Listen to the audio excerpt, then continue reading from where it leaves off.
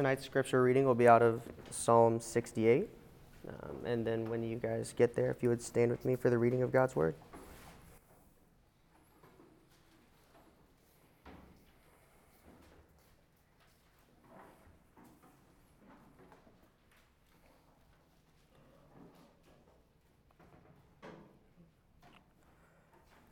For the choir director, a psalm of David, a song.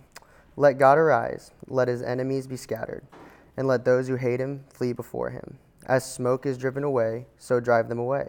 As wax melts before the fire, so let the wicked perish before God. But let the righteous be glad, let them exult before God, and let them rejoice with gladness. Sing to God, sing praises to his name. Lift up a song for him who rides through the deserts, whose name is Yah, and exalt before him. A father of the fatherless and a judge for the widows is God in his holy habitation. God causes the lonely to inhabit a home. He leads out the prisoners into prosperity. Only the rebellious dwell in a parched land. O God, when you went forth before your people, when you marched through the wasteland, the earth quaked. The heavens also dripped rain at the presence of God. Sinai itself quaked at the presence of God, the God of Israel. You caused abundant rain to sprinkle down, O God. You established your inheritance when it was parched. Your creatures inhabited it. You established it in your goodness for the poor, O God. The Lord gives the word. The women who proclaim the good news are a great host. Kings of armies retreat. They retreat. And she who remains at home will divide the spoil. If you men lie down among the sheepfolds, you all would be like the wings of a dove covered with silver, and its pinions with glistening gold. When the Almighty dispersed the kings there, it was snowing at Zalman. A mountain of God is the mountain of Bashan. A mountain of many peaks is the mountain of Bashan. Why do you look with envy, O mountains with many peaks, at the mountain which God has prized for his habitation? Surely Yahweh will dwell there forever. The chariots of God are myriads, thousands upon thousands. The Lord is among them, as at Sinai in holiness. You have ascended on high. You have led captive your captives. You have received gifts among men, even among the rebellious also, that Yah, God, may dwell there. Blessed be the Lord, who daily bears our burden, the God who is our salvation. God is to us a God of salvation, and to Yahweh the Lord belongs escapes from death. Surely God will crush the head of his enemies, the hairy skull of him who goes on in his guilty deeds. The Lord said, I will bring them back from Bashan, I will bring them back from the depths of the sea, that your foot may crush them in blood, the tongue of your dogs may have its portion from your enemies. They have seen your procession, O God, the procession of my God, my King, into the sanctuary. The singers went on, the musicians after them, in the midst of the maidens beating tambourines. Bless God in the congregations, Yahweh, the fountain of Israel. There is Benjamin, the youngest, having dominion over them, the princes of Judah in their throng, the princes of Zebulun, the princes of Naphtali. Your God has commanded your strength. Show yourself strong, O God, who has worked on our behalf. Because of your temple at Jerusalem, kings will bring gifts to you. Rebuke the beast in the reeds, the herd of bulls with the calves of the peoples, trampling underfoot the pieces of silver. He has cast out the peoples who delight in war. Envoys will come out of Egypt. Ethiopia will quickly stretch out her hands to God. Sing to God, O kingdoms of the earth. Sing praises to the Lord, to him who rides upon the highest heavens, which are from ancient times. Behold, he gives forth his voice, a voice that is strong. Ascribe strength to God. His majesty is over Israel, and his strength is in the skies. O God, you are awesome from your sanctuary.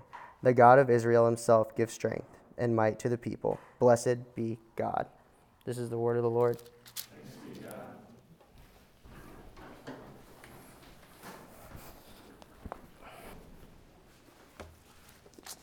Please pray with me once more.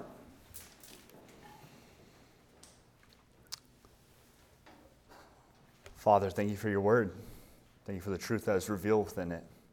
And thank you for Christ, who is the incarnation of it, O Lord. Help us, O God, in this time to understand it, to desire it, to seek it, to pursue it at all costs, O God, and for it to change us, Lord, more and more into your image. It's your holy name, I ask and pray all of these things. Amen. Tonight we will continue in our Summer of the Psalms, and we're in Psalm 68. But before we launch into this, this is an account of a specific day, of a glorious event in the history of Israel. And so before we start to unpack it and unravel it, I'd like to point us to the context of it so we can kind of understand what's happening on this glorious day. So if you would please turn with me to 2 Samuel 6. Psalms are meant to be sung, and they have different meanings and purposes, but this psalm, like I said, is recounting a historical event in the life of Israel. And as we'll see here in 2 Samuel 6, I'm going to start in verse 12. It says, "It was told King David, the Lord has blessed the household of Obed-Edom and all that belongs to him, because of the ark of God. So David went and brought up the ark of God from the house of Obed-Edom to the city of David with rejoicing. And when those who bore the ark of the Lord had gone 6 steps, he sacrificed an ox and a fattened animal, and David danced before the Lord with all his might, and David is wearing a linen ephod. So David and all the house of Israel brought up the ark of the Lord with shouting and with the sound of the horn." And so this psalm is recounting this event in this day, that David and the house of Israel is bringing the Ark of Covenant back to Mount Zion. And so that is what we'll see and what we'll continue to unpack in these verses. It starts out, so we're coming to a conclusion of our Song of the Psalms very soon. But how we initially started it was going through Psalm 1 and 2. And the purpose of this is because Psalm 1 and 2 gives us a really good framework as to not only all of Scripture, but even more specifically the Psalm. And that there are the righteous who are blessed by God, who God finds favor with, but then there are the wicked who are at odds with God, who stand opposed to God. And you will see throughout this entire psalm, there are multiple accounts of this motif, of this theme being picked up and used. Nonetheless, starting right here in our first verse.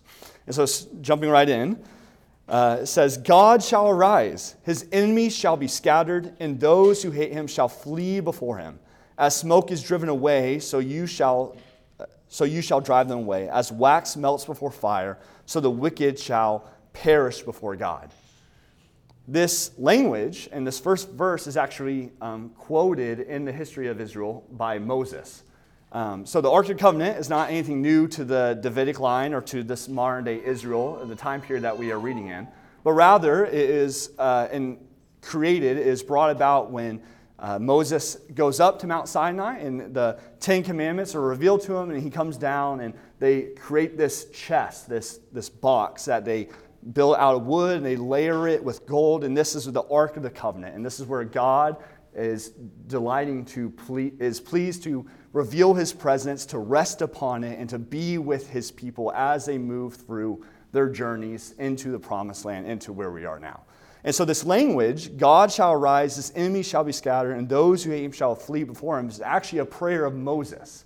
Moses would have prayed this every time that they would have moved the ark, that Moses would pray and intercede on behalf of the people for God to move, for God to go before them, for God to lead them, and for the enemies to be scattered. And so David, now, the psalmist here picking up on this language, is not praying it as much as he is in recognition of the prayer fulfilled, of the prayer being answered, that God has truly heard the prayers of Moses through the ark and has brought them into deliverance, into now where we are, of this great celebration of David and Israel, of this glorious day, of this parade, if you want to think. One verse says it's like a train, but I think of like a parade. It's a parade of being entrance of the Ark Covenant, parading it into the city of David, into Zion. And so we see that as God shows up, 2 things happen. One is that, the first one is that the enemies are scattered. Those who hate him shall flee before him. And it's important for us to realize that it's not that when we experience persecution, when we receive backlash for our faith, for the truth that we hold to, that we proclaim, it's not people hating us. It's people hating God's truth. And we see this in the forefront of just all of culture and all that's happening around us. People are in rebellion to what God has stated to be true. And you even think about this I think about family Thanksgivings or stuff like that. When you start to talk about your faith, you start to talk about your religion, people who are uncomfortable with it, people who want nothing to do with it, they go to the other room or they try to change the conversation. And it's not an insult unto you, but it's rather that there is 2 categories of people. There are those who are the righteous, those who God delights in, that God blesses, and then there are the enemies of God, those who are scattered, those who flee from God. There's no such thing as this neutrality that exists. And so it says that the enemy shall be scattered, those who hate him shall flee before him. But then we also see that as smoke is driven away, so you shall drive them away. As wax melts before the fire, so the wicked shall perish before God. A couple weeks ago, when I was originally supposed to preach, it was last week, but a couple weeks ago we had a major storm that came through.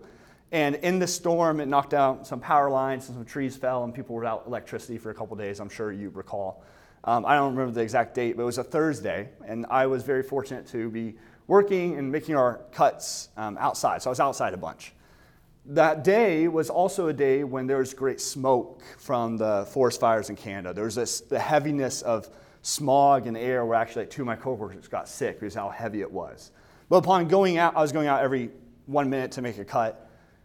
I was able to watch the storm blow in.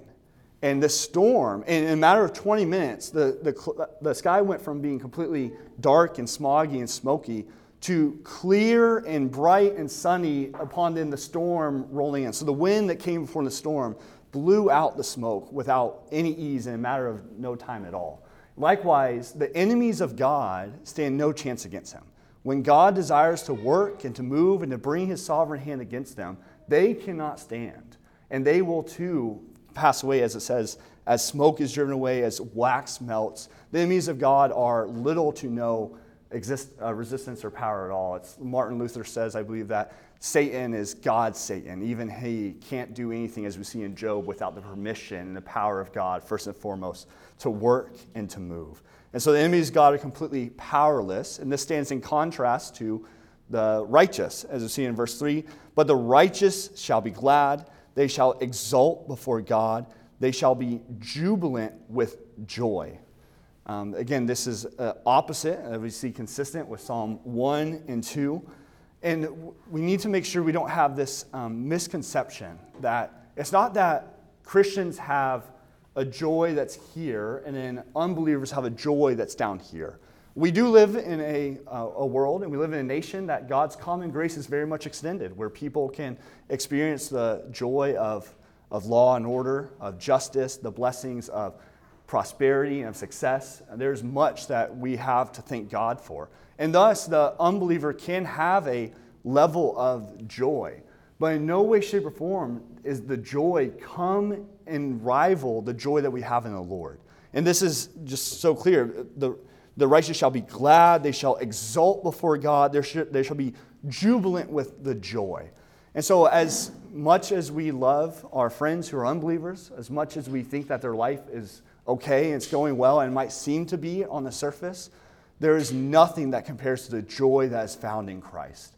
And we should always be willing to preach that gospel, to just even assume that without Christ they are missing out on something. In no way do we want to belittle the joy we have in Christ by saying, oh, the joy that they are experiencing through the gifts and the good things of the world are on the same level or come close to that is found in Christ. And so we see that this joy, it overflows. It overflows out of the righteous into verse 4, into praise, into song. It says, sing to God, sing praises to his name. Lift up a song to him who rides through the desert. His name is the Lord. Exult before him. There is great power in music. That's why most of us enjoy going to a concert. There's one thing about listening to a song over the radio. There's another thing about being at a concert, hearing the music live, being in a community with people who are also taking in the music and enjoying it. A song can change our mood in any given moment. A song can make us angry and mad. A song can make us joyful and happy. A song can make us sad. It can change our mood in an instant. And likewise, music is a gift from the Lord that we should joyfully and willingly give back to him. So when we gather and we have opportunities to sing to the Lord, I hope it will be the joy of our heart, that what is within us that will overflow, that to love to delight and to sing praises and song as unto the Lord. Because this is what the joy that is expressed here in the righteous, in the ones who are blessed by the Lord, it overflows into song and into praise. And so I hope that would be the outcome of our lives and our desire when we gather, whether it be on a Sunday or at other times in community, that just the joy of the Lord overflows into song, into praise that is holy and desiring and pleasing to him. And so it overflows into song and praise, and it overflows to the Lord. It says, lift up a song to him who rides through the deserts. His name is the Lord. Exult before him. This, the word here is Yah, Y-A-H, and in the Legacy, standard Jared just read, we saw that, and we get translated as Lord. And the connotation that is being communicated here is that God is a conqueror. That the one who rides through the deserts is the leader of Israel who goes before them and conquers the enemies of God. And so this is kind of the theme, and it's also the title of the sermon, that conqueror, that God is a conqueror, and he goes forth and he conquers all who stands in his way and opposed to him. And we'll see this consistently throughout. We have a lot of verses to go through. That this picks up again and again in this chapter, in this psalm. So God is the conqueror. And to be a conqueror, you don't get that title if you conquer nothing. By you receiving that title is evidence and proof that you are that. And so God is this, and to be a conqueror is to assume that you are powerful, that you are mighty, that you are able to oppose people and to squash those who stand against you. And so us knowing the nature of our God, knowing how great and powerful he is, the creator of all things, the King of kings and the Lord of lords, we know that he is truly magnificent, he's awesome, he's powerful. But then we get insight, we get this sharp contrast and change into verse 5 and see the heart of the God that we serve and we worship. As it says, Father of the fatherless and protector of widows is God in his holy habitation. God settles the solitary in a home. He leads out the prisoners to prosperity. So a consistent theme throughout all of Scripture is that God has a special bent, a special love, favor, look that he looks upon to those who are helpless, to those who are poor, to those who are most likely to be taken advantage of. And now us as humans, our temptation is not that. Our temptation is to deal with people who we get a high ROI on, people who could give something back in return. We want to be associated with the cool kids, the popular crowd. We want to be associated with the powerful and the strong. And so it's hard, it's not in our nature to care, or to show kindness, or to have a particular mercy or care for people who are weak, people who society looks down upon for one reason or another. But here we see that God, Jah, the conqueror, is also the father of the fatherless. He is the protector of widows. We see how God loves and is so gentle and caring to associate himself with the lowly. And this is the heart of the God that we worship. As powerful and great and magnificent as he is, desires to be known as one who watches over the poor, who cares for the fatherless, who's over the orphan and the widow. And it's worth asking the question, we as his followers, we who claim to be Christians, who follow him, are ones being changed and transformed into his image, into his heart posture. That is our prayer, is that, Lord, we would become, his will would become our will, his kingdom would become the kingdom that we pursue. And so it's worth wrestling with and asking, how does this play out in your life? We as a church don't just do Hands of Hope or care communities because it feels nice to help someone out, but rather we do it because we see so clearly in Scripture that God cares for these people and commands his people to as well. And so no matter where you're at and what you've wrestled through, it's worth considering adoption, foster care, helping the widow. And all of us have different avenues, different lanes, different lives that we're living, different workplaces. We're all in different neighborhoods. And it's what are the needs in your neighborhood, and how can you reflect the nature, the character, the heart of our God to the people that he has put you in proximity with. And let it be our desire to continue to grow and to move into reflecting greater the God that we worship and we serve. And so So it's not just the orphan or the widow, but it says that God settles the solitary in a home. He leads out the prisoners to prosperity. This language of verse 6, that God settling the solitary in a home, it has to do with people who have no friends or who have no family, who are lonely, who are isolated. However, many commentators would also say that it has to do with women who are barren, women who can't have children, or women who suffer miscarriages. And now, we are a very young church, and assuming that we will be fruitful and multiply, and many of us will hopefully start having families sooner than later, something I want to get in is that miscarriages are far too common than we realize. And I imagine most of us have walked through people who have suffered miscarriages, if not multiple of them. And they are devastating. It is heartbreaking to walk with people who you love and care about who suffer that. But we have this hope. We have this promise that God is a God who sees them. God is a God who cares for them. God is a God who knows them and is there for them. And so thus, we don't offer wisdom or help that is hopeless, that is fruitless, that is empty, but rather we can actually offer a comfort that is unlike anything else this world has to offer. And so, God forbid that day happens, but nonetheless, we have just the character and the love and nature of our God to fall back upon, to rely upon, to trust in, to rest in and through that suffering if it was to ever come to our doorstep. And He leads out the prisoners to prosperity. This has to do with those who suffer injustice, those who are wrongly persecuted, thrown in prison by a wicked government or structure. Even then, God watches over them. And it says that back to verse 5, says, is God in His holy habitation. And what is being communicated here, that God in heaven sees the sufferer, sees the lowly, sees those who find themselves in these situations. And it is contrasted with the end of verse 6, but the rebellious dwell in a parched land. And what is being communicated here is better to be an orphan, is better to be a widow, is better to be barren or suffer wrongly in prison and be known by God.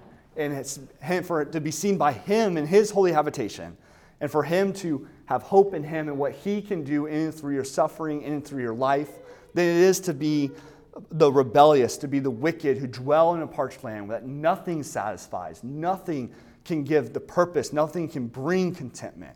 It is better to be in those situations and know God than it is to have a life of prosperity apart from God. But nonetheless, the emphasis is that the God of heaven sees the lowly and the poor and all their suffering and all their brokenness, and has a tender love and care extended towards them. So this Psalm 1 and 2 context, it continues in the verses that we just read. But on this day of celebration, like I said, this is a very specific event in the life of Israel. We are now moving to David charging the congregation, charging the nation of Israel to look back on the past, to see the events that have led them up to where they are now. And so that'll be verses from 7 to 18. We'll look at the wilderness, then we'll look at the conquest of the land, and then we'll look at the triumph to Zion. So starting in verse 7, I'll read verses 7 to 10, it says, O God, when you went out before your people, when you marched through the wilderness, Selah, the earth quaked, the heavens poured down rain before God, the one of Sinai, before God, the God of Israel. Rain in abundance, O God, you shed abroad. You restored your inheritance as it languished. Your flock found a dwelling in it, and your goodness, O God, you provided for the needy. And so this theme, like I said, of God being conqueror, of God being leader, will continue throughout this entire passage. And we see here in verse 7, it says, O God, when you went out before your people, when you marched through the wilderness. Wow, lost my train of thought. Selah, there it is. Selah is a word that we find in Psalms, and we find a couple other places in Scripture. And there's debate as to what it means, but it's a pause. And it's like, well, is it a musical pause or is it a pause for meditation? That's kind of discussion. But nonetheless, it is a change in the pace of what is taking place in the psalm, in this procession, in this singing. But it's also worth for us to pause and to contemplate the leading of the Lord in our own lives. I imagine most of us who are here in Indianapolis would not ever imagine all the things that we are taking in, all the things we are partaking of, all the things we are experiencing. We knew what happened when we moved to Indianapolis. Whether it's we lived here our entire lives, or we came here for schooling, or we came here for a job, we can look and reflect and see God's gracious and kind leading in our lives to bring us to where we are here today. So whether it's us moving here to Indianapolis, the job you're currently working in, the living situation you find yourself in, the community you belong in, all of us can reflect and never have known all the things that we are partaking of, all the things we are experiencing, is because of what God has done and how God has led us here. And even think about the past week. Think about even today, of the provisions of the Lord, of His guiding, of His leading as a good shepherd to bring us to partake in all things that we love, all things we enjoy, all things that we know today, have not been of our own doing, have not been of our own decision making or us leading ourselves, but rather it has been because the Lord our God has led us. And that is worthy of meditating on, that's worthy of reflecting on, that's worthy of contemplating, and thus then giving great thanksgiving and praise to the Lord.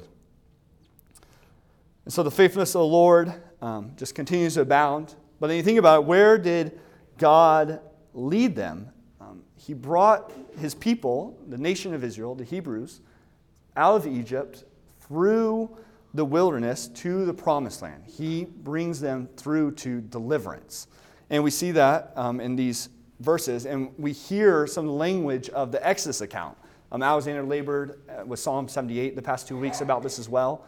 But just how you can read Exodus and you can see time and time again, God moves heaven and earth for His people. He bends nature for His purposes to offer provision, to offer protection, to offer everything that His people need to give them deliverance from Egypt through the desert to the promised land. And so our God is one who leads, and He leads greatly, He leads powerfully, and He does all this, again, on display to show that there's nothing He won't do for His people. That heaven and earth are quake the heavens, pour down rain. All of them are witnesses. All of them stand to see as, I'm saying another word, witnesses to what God has done and what God is doing for His people to deliver them, to bring them out of the wilderness.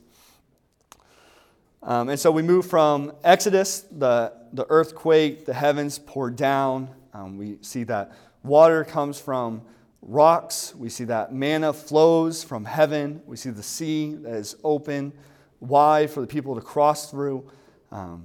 Rain abundance, you shed abroad. You restored your inheritance as it languished, as people died, as people were lost. Nonetheless, the people persisted. The remnant did make it to the promised land as He found His flock dwelling in it. And it is in the goodness of our God that He provided for the needy. One commentator says, the greater the wilderness God's people are in, the more supernatural the Lord's provisions will come. And so thus God delights even now to deliver us out of all of our sin, out of all that we experience, so that then His glory may be manifested, so that His name would be praised, so that He can receive the credit and all of the glory. And so we move from Exodus, the Exodus account, to now the conquest into verse 11. It says, the Lord gives the word. The women who announce the news are a great host. The kings of the armies, they flee, they flee. The women at home divide the spoil. Though you men lie among the sheepfolds, the wings of a dove covered with silver, its pinions with shimmering gold. When the Almighty scatters kings there, let snow fall on Zalman. Again, the first thing we see that the Lord gives the word. Victory is not accomplished upon when man decides or when man enacts it. Victory the conquest of the promised land is when God goes before his people and he gives the word and the towers fall, the walls come crumbling down, the enemy goes fleeing and running. Victory belongs to the Lord and is upon when he states it and when he enacts it. When it says the women who announced the news are a great host, we see this in Scripture with Moses' sister Miriam. We see this when David slays Goliath, that the women would go forth and proclaim to all the people of the success that has just been had, the victory that has just been at hand. And so likewise now, as God goes through with his people in the conquest of the promised land, the women proclaim of the victory of the Lord and how they squash the enemy. The enemies are fleeing, they are scattered, they are driven away before the Lord God Almighty.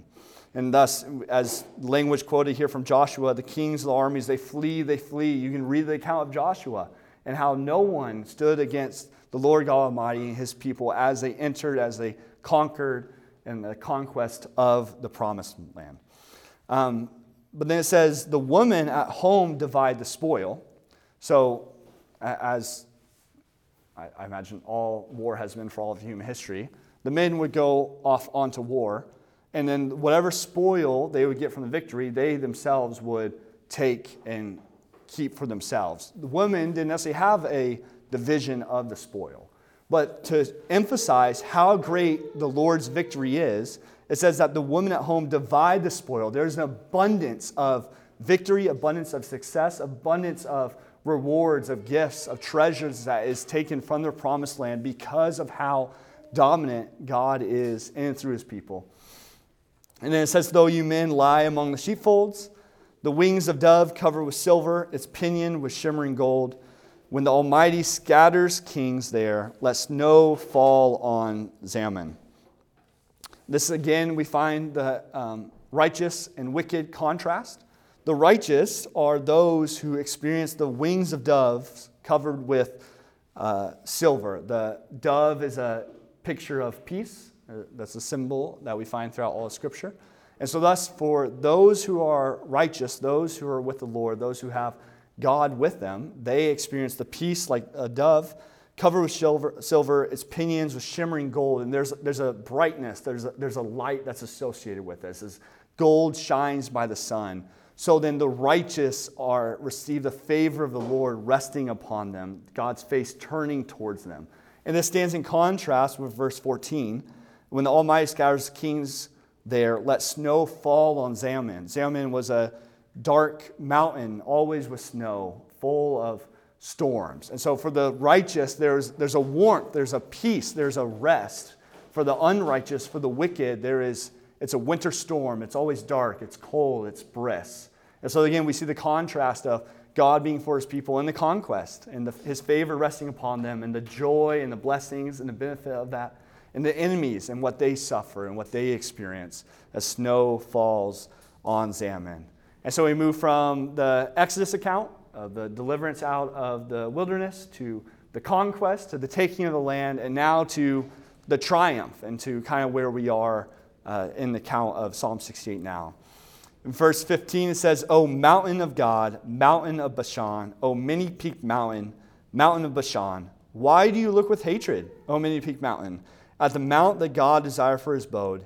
Yes, where the Lord will dwell forever. The chariots of God are twice 10,000, thousand upon thousands. The Lord is among them. Sinai is now in the sanctuary. The Bashan Mountains are in the northern part of Israel, for those of us who have been there. And it's considered the modern-day Golden Heights. Some people might know what that is. But nonetheless, they're impressive mountains. They are very tall. They loom over the entire nation, over all the land of Israel.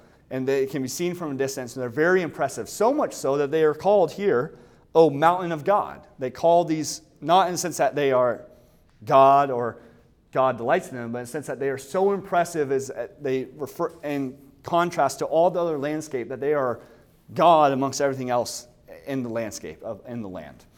And so, this O mountain of God, mountain of Bashan, O many-peaked mountains, it says, why do you look with hatred? And so this mountain is being personified, and the translation that Jared read was, why do you look with envy? And so these impressive mountains look upon with envy and with hatred upon the mount that God chooses. And that, we know, is Mount Zion. It says, at the mount that God desired for his abode, yes, where the Lord will dwell forever. Again, for those of you who have been to Israel, Zion is nothing impressive. Zion it's like a rolling hill. It's like a foothill. In contrast to the mountains of Bashan that are tall and snow-capped and impressive.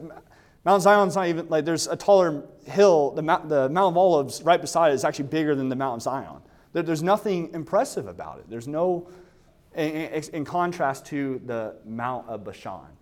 And so, but here we receive the declaration that this is the mountain that God has desired for his abode, where God will dwell forever. And this is doing one of two things. The first one is that it is solidifying, it is approving, it is supporting, supporting the kingship of David. That Mount Zion's where David and his kingdom would rest, would be, would sit, and would go forth. And this is relatively after Saul and David now to the throne. And so this is just God expressing his delight, his approval that David is the king that he desires to sit upon it. And so it's the support of the Davidic line of King David on Mount Zion, but also is playing into a consistent theme that we see throughout Scripture, that as men, as humans, our temptation is to use the mighty, the powerful, the wise, the successful to be associated with, to be in community with, to build with. But for God, he desires to use the weak and the foolish to actually shame the strong and the wise. And likewise, this is being personified here through these mountains, that God does not choose the greatest mountain in all of Israel to rest his abode upon, but he chooses actually the lowly foothills of Mount Zion to dwell in. And likewise for us, if we need any more examples of this, look at us. I forget your language. Hodgepodge, what'd you say? What'd you say? Hodgepodge. Yeah, the hodgepodge of people. Look at us. The weak and the foolish. Amen. So anyways, this consistent theme that God does not use the strong and the wise, but the weak and the foolish to shame them. And likewise, we see this here in how God chooses Mount Zion to be his place. In support of that, we have verse 17. It says, the chariots of God are twice 10,000, thousand upon thousands. The Lord is among them. Sinai is now in the sanctuary. This has to do in reference to angels, and the thousands upon thousands is like an infinite loop. And what is trying to communicate is that heavenly host, the power that God has. We see this, that Jesus says that he called down an army of angels, and we see the work of angels throughout all of Scripture. And it shows that God, in and of himself, absolutely fullness of power, but also he has an entire army of angels who are powerful and at his will do his bidding. And so he puts his chips all in, if you will, to show that the Mount Zion has this support, it has this power, it has this heavenly host behind it and for it and fighting for it. And likewise, when it says Sinai is now in the sanctuary, we think about the Exodus account when the people of Israel want to come and speak to God. And so they come to Sinai, and God strikes the mountain down with such great lightning that the entire earth trembles and the mountain is scarred and burned forever. And that the people say, oh no, Moses, you go and talk to God. We never want to experience this again. And so that event of Sinai and the power of God being so manifested through his might and through thunder and lightning is then also what is being incorporated, that this is what is also behind, this is also what is in support of Mount Zion, thus God's chosen place. And so Zion is on high, is a foothill. And so we continue in verse 18. It says, you ascended on high, leading a host of captives in your train and receiving gifts among men, even among the rebellious, that the Lord God may dwell there. And so we can use our imaginations and we can picture the ark ascending on high up to the top of Mount Zion. This would be before the temple was built. The temple was built with Solomon. We are under the kingship of David. So the tabernacle was probably in place and would be at the top of Mount Zion. And so the ascension of the Ark of the Covenant going up to the tabernacle. And it says, leading a host of captives in your train. Again, train, parade. Yeah, I think you get it. Probably no candy. But it does have a host of captives, in that the kings, the enemies of God who they have defeated in the promised land, they are now brought behind the Ark of the Covenant as like trophies, as on display for these wicked and rebellious rulers to be shamed, to be mocked, to be put on full display for how weak and incompetent they were, but also their complete and utter foolishness for standing against God and His people and His chosen ones. So we have the host of captives in the train, and it says, in receiving gifts among men. The victorious king, upon success, upon victory, would then distribute the earnings, the gifts, the spoil, the winnings to his people, to those who were fought for him, to those who are with them, to those who are associated with them. And so we see that happening, that they're receiving gifts among men. And it says, even among the rebellious, that the Lord God may dwell there. And it's this recognition that even the rebellious, even the wicked must recognize that God is the ruler, that God is the king, and that He, Lord God, may dwell there on Mount Zion. This is His climactic coming into His residing place. And we see this in Scripture, and that God has chosen Mount Zion to be His place. And so thus this is a big event, that the Israelites would have known this and long for this and look forward to this glorious day. And so with reflection of the wilderness, reflection on the conquest, a reflection of this triumph up to Mount Zion, the psalmist now leads us to continual praise, to continue overflowing. Says that, blessed be the Lord who daily bears us up. God is our salvation. Our God is the God of salvation. And to God the Lord belong deliverance from death. It should be our practice as well, when we reflect on our own lives and we consider and we see all that God has done for us, that we can likewise agree with the psalmist, and thus even continue to pray the psalmist, that the Lord is fully worthy and deserving of our blessing. And thus, blessed be the Lord, who daily bears us up. God is our salvation. And then again, Selah. For us to meditate how truly weak and needy and helpless we are.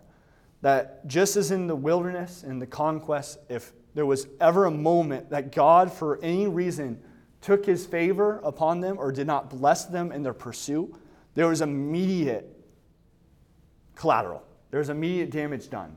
They lost the war. They had no food to eat. They suffered greatly because of their disobedience, because of God's lack of blessing and hand upon them. And likewise for us, when it says that who daily bears us up, this is something that we can very easily lose sight of and forget the power of. When Christ offers us daily bread, when He offers us mercies that are new every morning, when the promises of God become so watered down that we just forget about them or just brush over them. It is worth the Selah, to pause and to meditate. It is God who daily bears us up. We can never know the truest extent of how dependent we are upon God and how great we are in need of Him. And thus also, God is our salvation. There's nothing we can do to attribute righteousness, nothing we do to add to it, to earn it, to gain it. It is all upon the Lord. God gives salvation fully, completely, and utterly.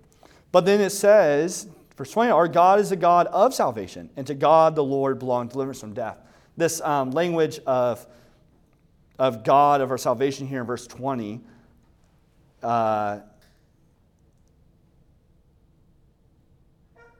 sorry, couldn't find it. God of saving acts. So it's not, God doesn't just save us from hell.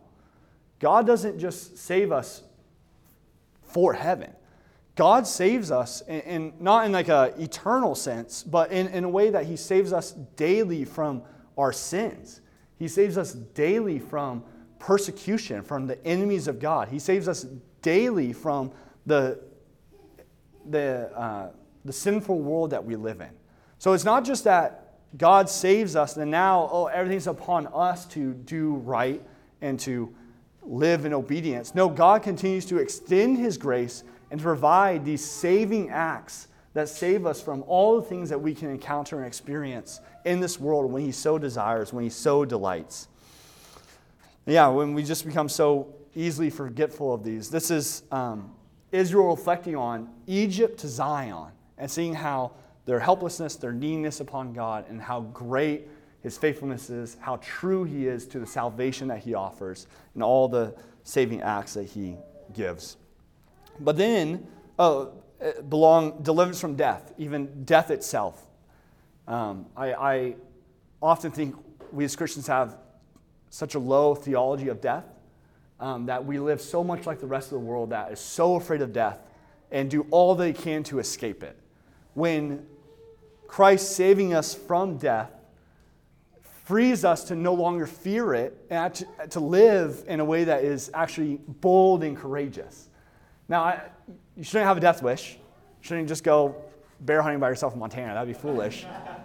But there is some freedom of that death, no matter when it comes, knocking on your doorstep, whether that's tonight or that's in 10 years, or that's the end of your life. It is not in any way, shape, or form taking glory from the Lord, nor is it robbing him of his plans for your life. Death is something that we have been saved from, something we've been delivered from, and so thus it's something that we no longer must fear. And this stands in contrast, again, Psalm 1:2, to verse 21, when it says, "But God will strike the heads of his enemies, the hairy crown of him who walks in his guilty way." There is not only real death for those who oppose God, but there is destruction, there is damnation, there is, here I am, a hellfire preacher, wow. there is hellfire.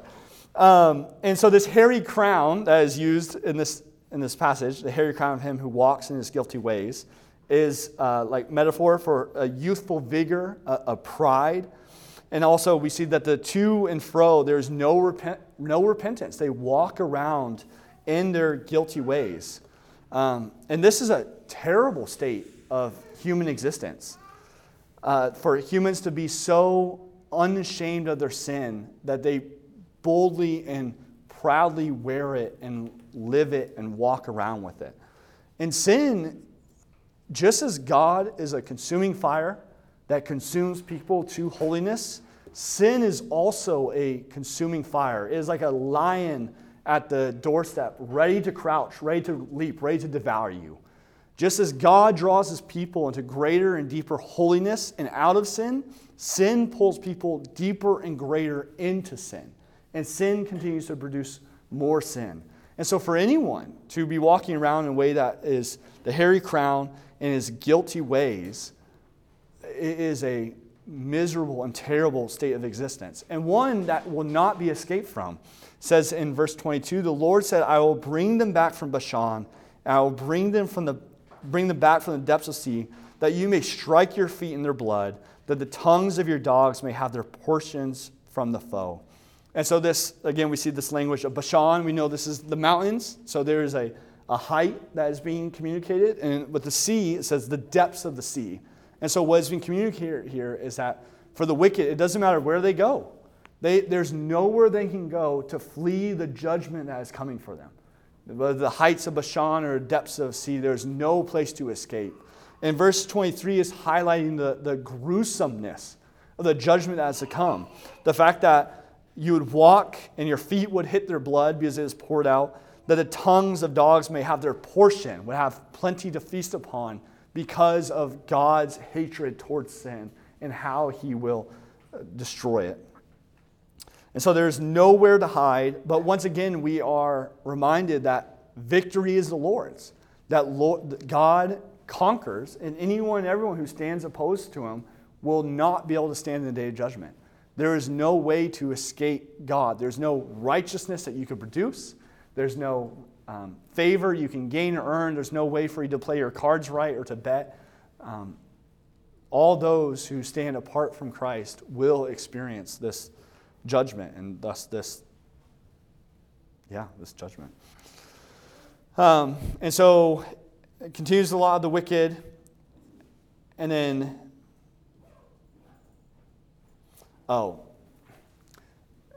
you can't encounter the living God and live. Everyone who encounters him dies. For us, who have encountered him through the precious blood of Jesus Christ, we have been born again. We have died to self, and we have been arisen, crucified in Christ to life everlasting, to life to the fullest, to abundant life because of Christ.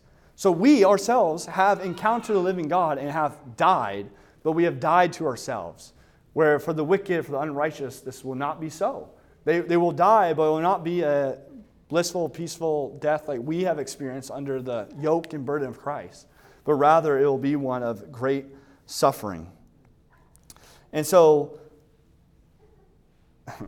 bad transition. The psalmist moves back to the day at hand, the joyous day of celebration of Psalm 68 and the parade and the train that's happening, when he says, your procession is seen, O God, the procession of my God, my King, into the sanctuary. The singers in front, the musicians last. Between them, virgins playing tambourines. Bless God in the great congregation, the Lord, O you who are of Israel's fountain. There is Benjamin, the least of them, the lead, the princes of Judah in the throng, the princes of Zebulun, the princes of Naphtali. And so we can use our imagination. We kind of see this picture of how it is taking place, of the different tribes in the line, the tambourine, the music. There's a couple things to highlight. The first one is the humility of David. In verse 24, David says, my king. And so David, being the highest man on the totem pole, being the leader of the nation of Israel, having an opportunity to receive credit, to receive glory, rightfully shows us that he truly is a man after God's own heart. And that he humbles himself and recognizes that, no, Christ is the king, that God is his king, and calls him my king. We also see that there is glory in numbers. Verse 27 is highlighting this. It mentions a couple tribes. So what it's essentially communicating, it's the entirety of the tribes. It's the tribes from the northernmost region and the tribes of the southernmost region who are all gathered here in mass, in numbers, for this day of celebration. And to think that means they have traveled very, very far. It's not days, it's weeks for them to get to Jerusalem, to get to the Mount of Zion, and to experience and to celebrate with the entire congregation of this glorious day of the Ark of the Covenant riding in and coming. And so it's revealing the totality. But then also we see here in verse 26 the call to worship. It says, bless God in the great congregation, the Lord, O you who are of Israel's fountain.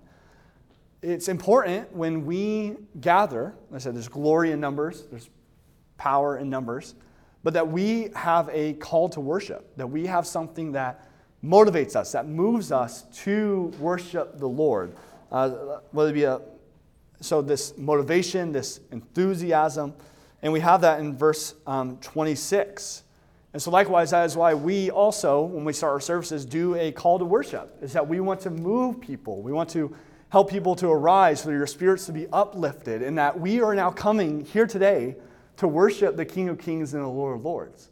And so we see a practical use of the call to worship, and hopefully you see why it's so important, why we do it. And so let us stir and encourage one another to sing boldly, to sing loudly, to sing joyfully unto the Lord and worship, and loudly. Not well, just loudly. That's all that matters. And so David moves from the day at hand to now a prayer of almost expectancy, of anticipation.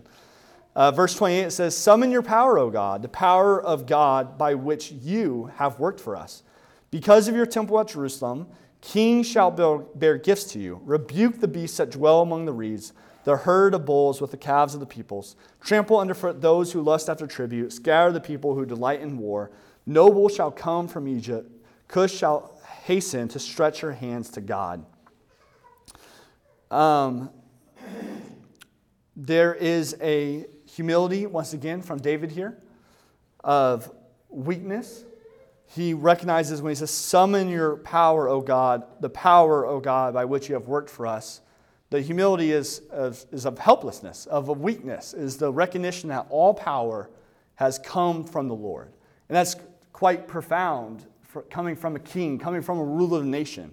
You put that in contrast to most of our, not just our politicians, most politicians today. And who do they ascribe power to? Who do they give credit to? Who do they bring praise to? It's themselves. They say, look what I have done. Look what I have accomplished. Look what I have bargained for. Look what I have done. And so we see that David, once again, is giving all power, all glory unto the Lord, shutting anything from him. But also what he's doing is he's asking more of this. He's asking more of the power of God to come and to be manifested and to be summoned. And likewise, this is what we do as well. When we pray for our own holiness and we say, conform us to the image of you, God, and we desire for us to become lesser so that God become greater, we are asking for more of the power of God to reside within us, to change us, to conform us. When we ask for the Spirit and we pursue the fruits of the Spirit and we desire the fruits of the Spirit, that is the power of God at work and enacting and manifesting in our lives. And same thing with salvation, that being the chief of them all. That salvation is the power of God, and that's the gospel is the power of God unto salvation. It's through the gospel that then we pray. We pray for our own lives, we pray for our family members, we pray for our loved ones, for people who don't know the Lord. We are praying for the power of God to come upon them, to change their heart of stone into a heart of flesh, and to move them into repentance, into abiding with the Lord. And so, summon your power, because of your temple at Jerusalem, kings shall bear gifts to you. Again, this is a little confusing because the temple hasn't been built yet. It's not King Solomon. So it's referring to the tabernacle. It's referring to where the Ark of the Covenant is moving to.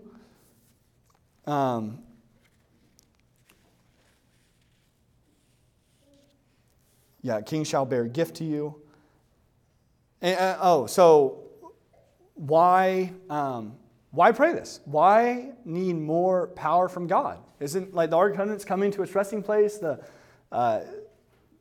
David has extended his kingdom to the greatest extent upon which Israel has ever seen. Why is there to keep praying for more power from the Lord? And we see that in verse 30 when it says, rebuke the beasts that dwell among the reeds, the herd of bulls with the calves of the peoples. Trample underfoot those who lust after tribute. Scatter the people who delight in war.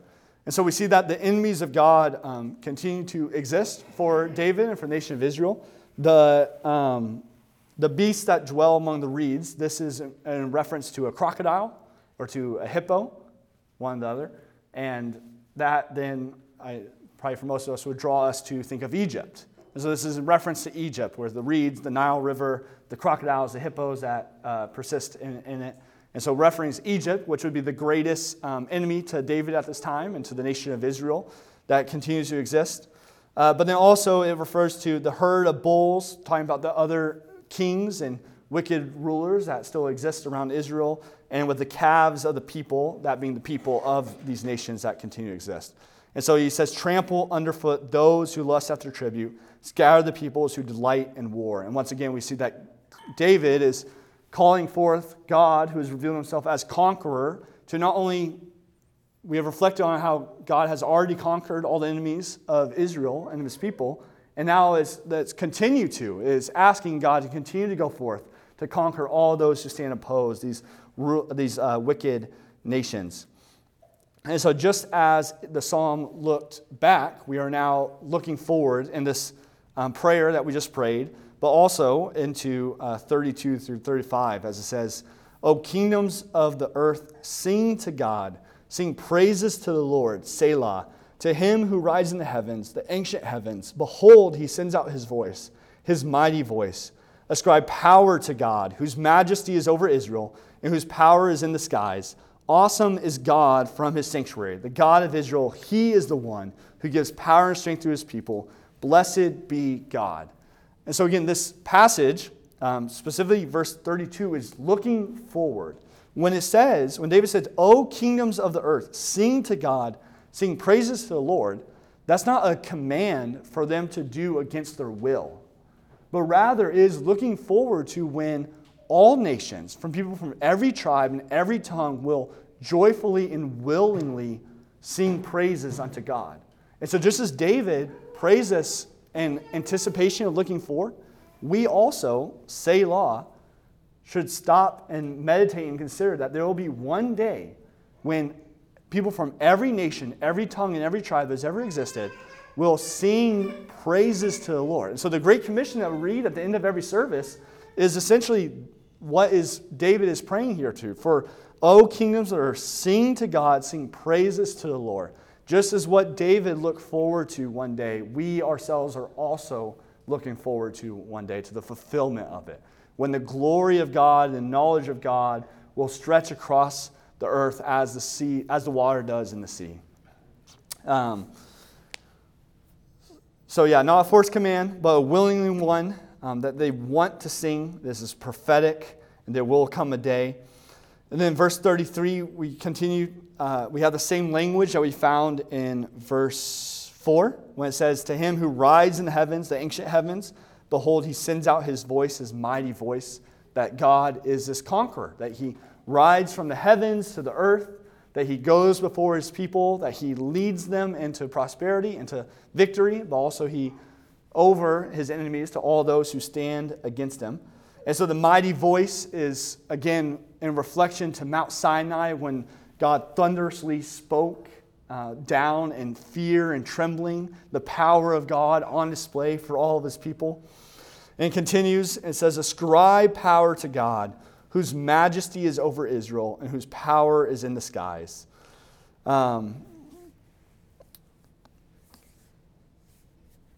God, so when it says, Ascribe power to God, whose majesty is over Israel, God shows time and time again throughout this all Scripture, as well as all that we have accounted, that his power is with his people.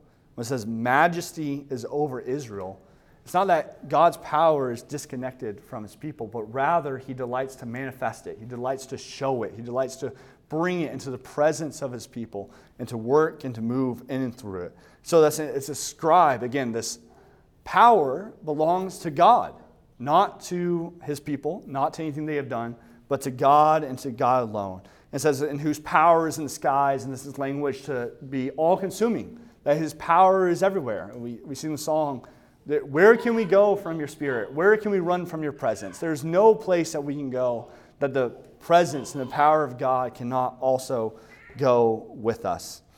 And then the verse 35, awesome is God from his sanctuary, the God of Israel. He is the one who gives power and strength to his people. And so again, from his sanctuary, this is, in the Ark of the Covenant, God has desired to reveal his presence in a physical, tangible way in the midst of his people, and is now to rest in the sanctuary. And so the psalmist goes to great lengths to associate the sanctuary, the Ark of the Covenant, with God's power dwelling and resting upon it. And thus, he is the one who gives power and strength to his people. Thus, all power flowing from the ark, flowing from the sanctuary, flows in and through for his people ever before us. One commentator said it this way. He says, is the power of God that enabled Israel to leave Egypt, survive the wilderness, conquer kings, and occupy a land. Whatever the people of God need, he will provide. Wherever they go, he will protect. For this and much more, he is to be blessed. So, universal truth. I'm running out of time. I'm really running out of time. Universal truth.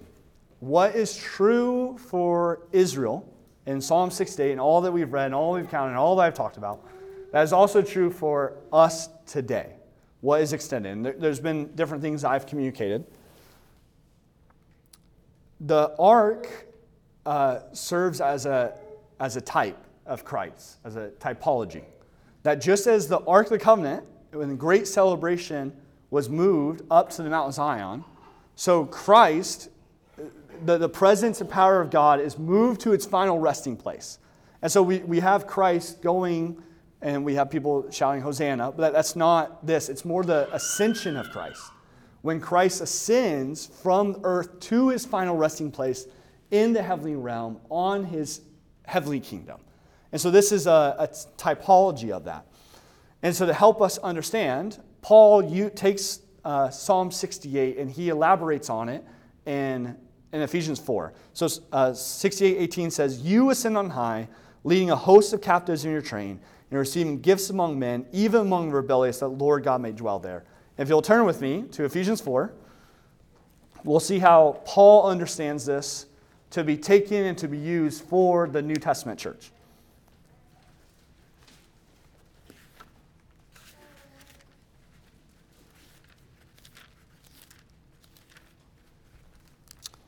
Um, 4:8.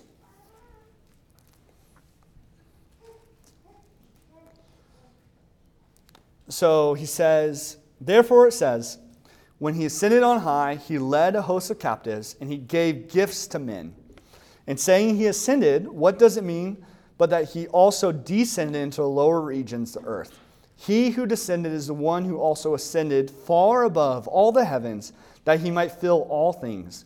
And he gave the apostles, the prophets, the evangelists, the shepherds, the teachers to equip the saints for the work of ministry, for building up the body of Christ, until we all attain to the unity of the faith and of the knowledge of the Son of God, to mature manhood, to the measure of the stature of the fullness of Christ."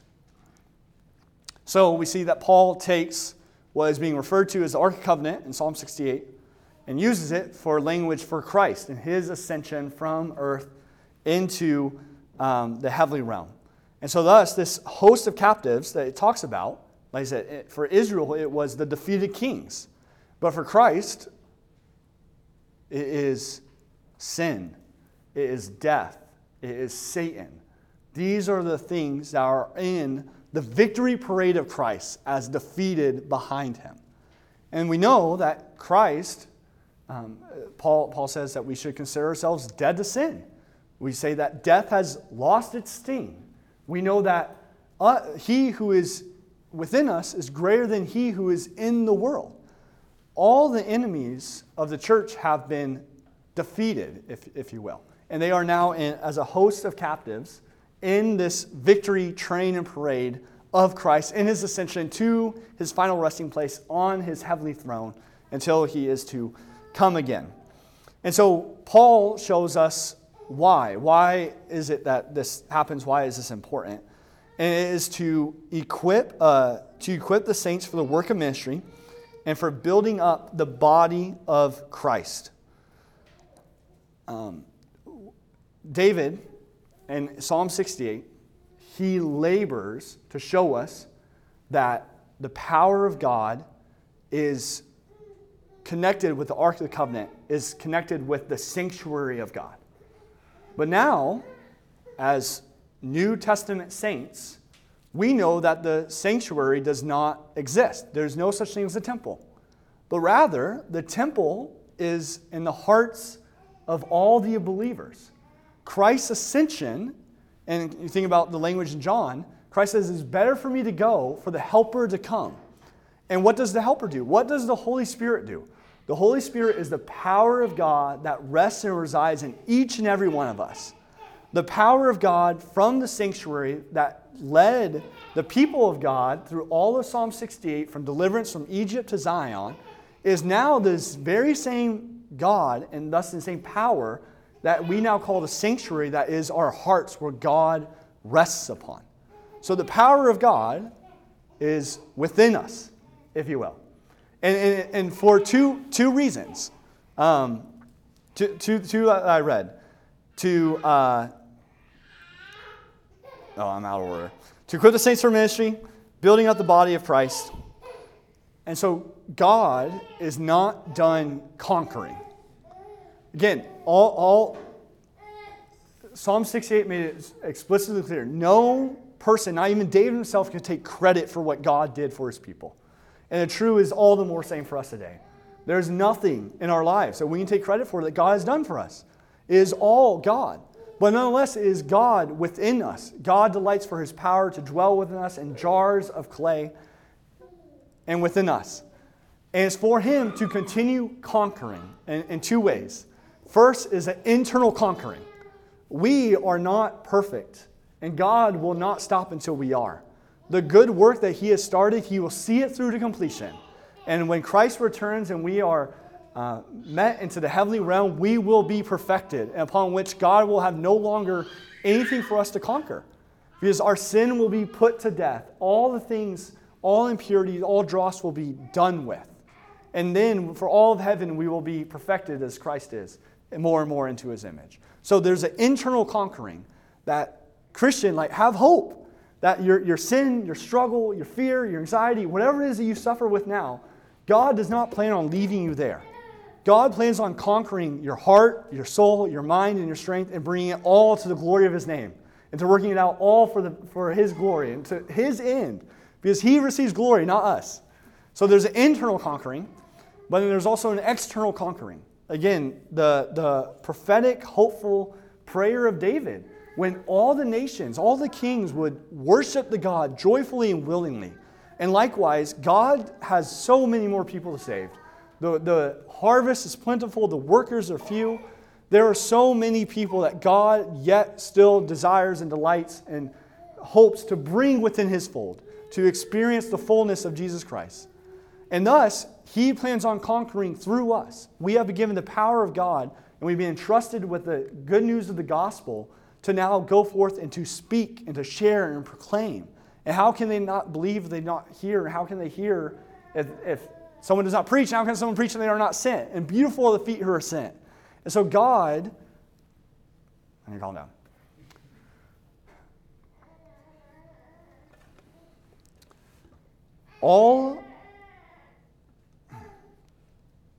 Everything in your life is not a coincidence. The family you belong to, the friendships you have, the roommates you live with, the coworkers, the people you pass on the Monon Trail, none of it's a coincidence. God is working out all things for the good of those that he loves. And he is opening up door after door after door for us to be faithful in proclaiming the good news of the gospel and for sinners to be saved. And thus it's not upon us, because we do not have the power to change anyone. We only have the power to change ourselves. But God has the power to change us and to change others. And he has promised to do it through the gospel message being proclaimed off of our tongues. So thus, God is the mighty conqueror who will not only conquer us, but conquer all of his people. Pray with me, please.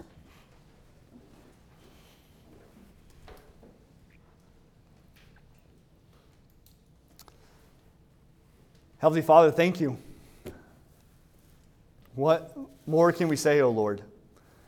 This grace, this mercy, this favor, this kindness that you have shown us, O Lord, we are so undeserving of, God. There's nothing we have done to earn it, to favor it. But Lord, in your abundant grace, Lord, you have just been so delighted and pleased to pour it out upon us. And for that, we just thank you, Lord. I pray, Father, for the continuing of our worship service and to overflow of fellowship tonight, God. That gratitude would just overflow out of us, oh God. And through all that we do, whether in heart or in speech or in mind, God, it would just be glorifying to you. Thank you for the good news of the gospel, Lord. That Christ, you have ascended. You have overcome sin and death and the enemy. And thus, Lord, we can go forth proclaiming a victorious message, knowing, Lord, that the gospel is the power of salvation unto sinners, O God. Help us to be unashamed of that, Lord, and echo the words of Paul. Father, you say in your word, Romans 8, Lord, where are we? We are more than conquerors because of what Christ has done, because Christ in us, because of his love for us, O God. And so, Father, teach us what it looks like to rely greater and deeper upon you. We just thank you, Lord. It's your holy name, ask and pray all these things. Amen.